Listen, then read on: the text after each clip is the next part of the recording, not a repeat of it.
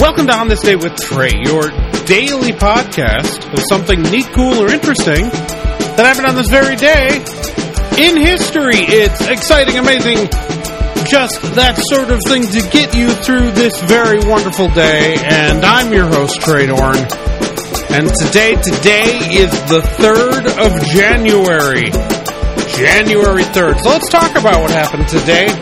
On this day in 1496, according to references in his notebooks, Leonardo da Vinci supposedly tried testing out one of his flying machines. That's right, he tried to get one of his flying machines to work. He did not.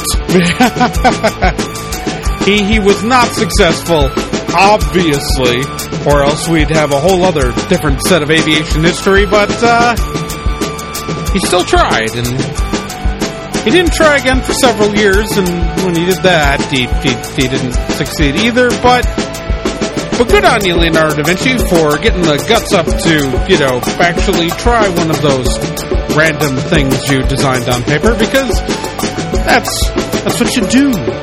You sit down, you try it out, and if you don't succeed, you try again after crying a lot.